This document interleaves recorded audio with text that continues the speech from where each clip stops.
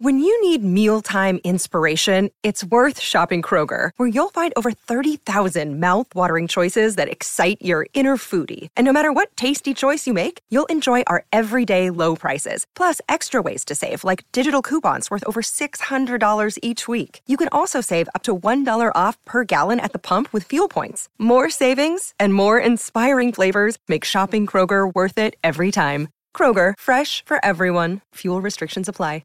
It's a Minimalist Monday edition of Optimal Living Daily, episode 1508, How to Become a Minimalist, or Just Simplify Your Life a Little, by Courtney Carver of BeMoreWithLess.com, and I'm Justin Malik. Happy Monday, welcome back to Optimal Living Daily, or the OLD podcast, where I read to you from some of the best blogs I can find and get permission from, mostly covering personal development and minimalism on this show.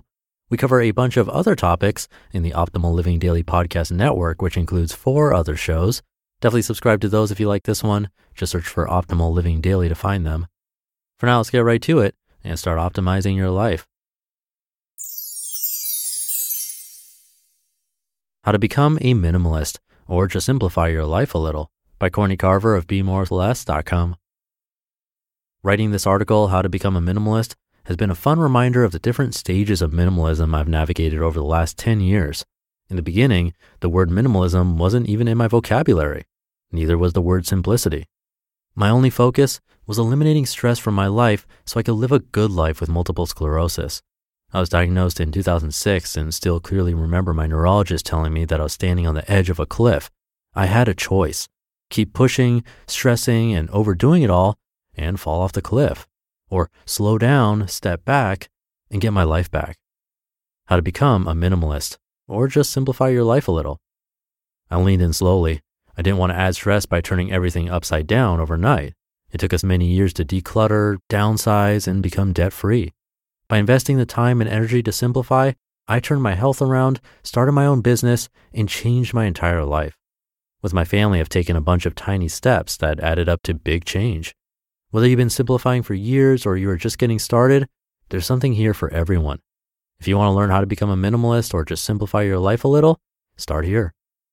Number 1, write down why you want to become a minimalist. Figure out why you want to simplify. My why was health. Your why may be different. Maybe you want to pursue your dream job, travel the world, or have a few minutes to yourself every day. Jot down a few of the things you want out of life and why you think minimalism will help you get there. Once you understand and connect with the whys, the hows, whats, and wheres will come much more easily. Number 2, start decluttering and keep going for as long as it takes. Very slowly start letting go of the stuff in your home that you don't use, love, or even notice most of the time. Start with the easy stuff, and as you begin to enjoy the space you are creating, move on to the more challenging items. Number 3, make under your closet. A simple closet is the gateway to a simple life. Instead of another seasonal closet cleanout, make it fun and meaningful, and make it last with Minimalist Fashion Challenge Project 333. Number 4, simplify your social media.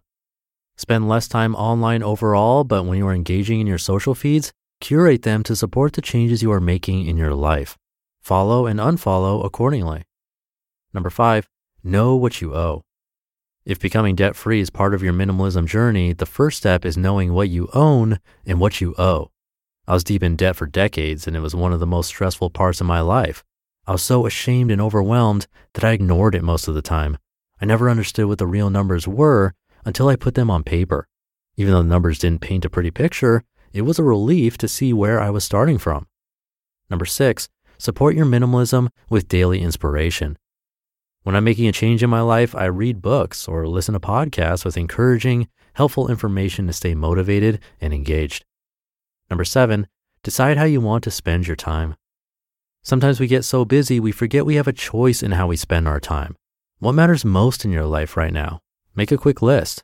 It might be one thing and it might be 10. Write it all down. Now write down what you spent most of your time doing over the last month. Think about your what matters list as the life you want and your what you did over the last month, your actual life. Does how you spend your time support what matters to you? Don't judge, just notice. I make these lists from time to time, especially when I'm caught up in something or feeling run down. And when I make and review my what matters list, I remember myself and what matters to me. It makes it easier to say no and to more mindfully decide how I want to spend my time. Number 8, simplify your insides. As Eckhart Tolle says in The Power of Now, quote, "When you get the inside right, the outside falls into place," end quote. As it turns out, calming your outside can calm your inside too, but don't dismiss all of that clutter and stuff that has built up inside your brain and your heart. It affects your mental health, your physical health, and your relationships. It matters. Number 9, do just enough. If the things I mentioned sound impossible, if you don't think you have the time or energy to simplify your life or declutter your home or calendar, just do enough. Simplify enough. Declutter enough.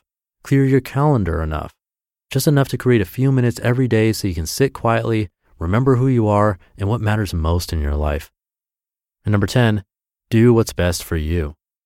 Don't worry about following the advice of every popular minimalist or decluttering expert. You don't have to wear the same shirts Mark Zuckerberg wears or create the perfect capsule wardrobe collection. You don't have to live in a tiny house or carry all your belongings in a backpack. Don't worry about how many items you own or don't own. Don't compare your journey to another. You can watch your favorite movies and buy what you need and love. You can call yourself a minimalist or not. This is your journey, your minimalism, your life. You just listened to the post titled How to Become a Minimalist or Just Simplify Your Life a Little by Courtney Carver of BeMoreWithLess.com. And thank you to Courtney. My favorite are actually probably the last two in this list. When we have bigger lists like these, we can often get overwhelmed or think we need to follow exactly what the author is saying. But these are suggestions of what worked for her, and she pointed that out in numbers 9 and 10. Do just enough, and don't try to take on too much. Then do what's best for you. Even a little decluttering and cleanup can go a long way with decluttering your mind and making you feel more at ease. So don't feel like you have to do all of these. Don't feel overwhelmed. Maybe just pick one or just try decluttering a little and see where it gets you. I'll leave it at that. Hope your week is off to a great start. Thank you for being here and listening to me. Thank you for sharing the show, and I'll be back tomorrow reading to you as usual, where your optimal life awaits.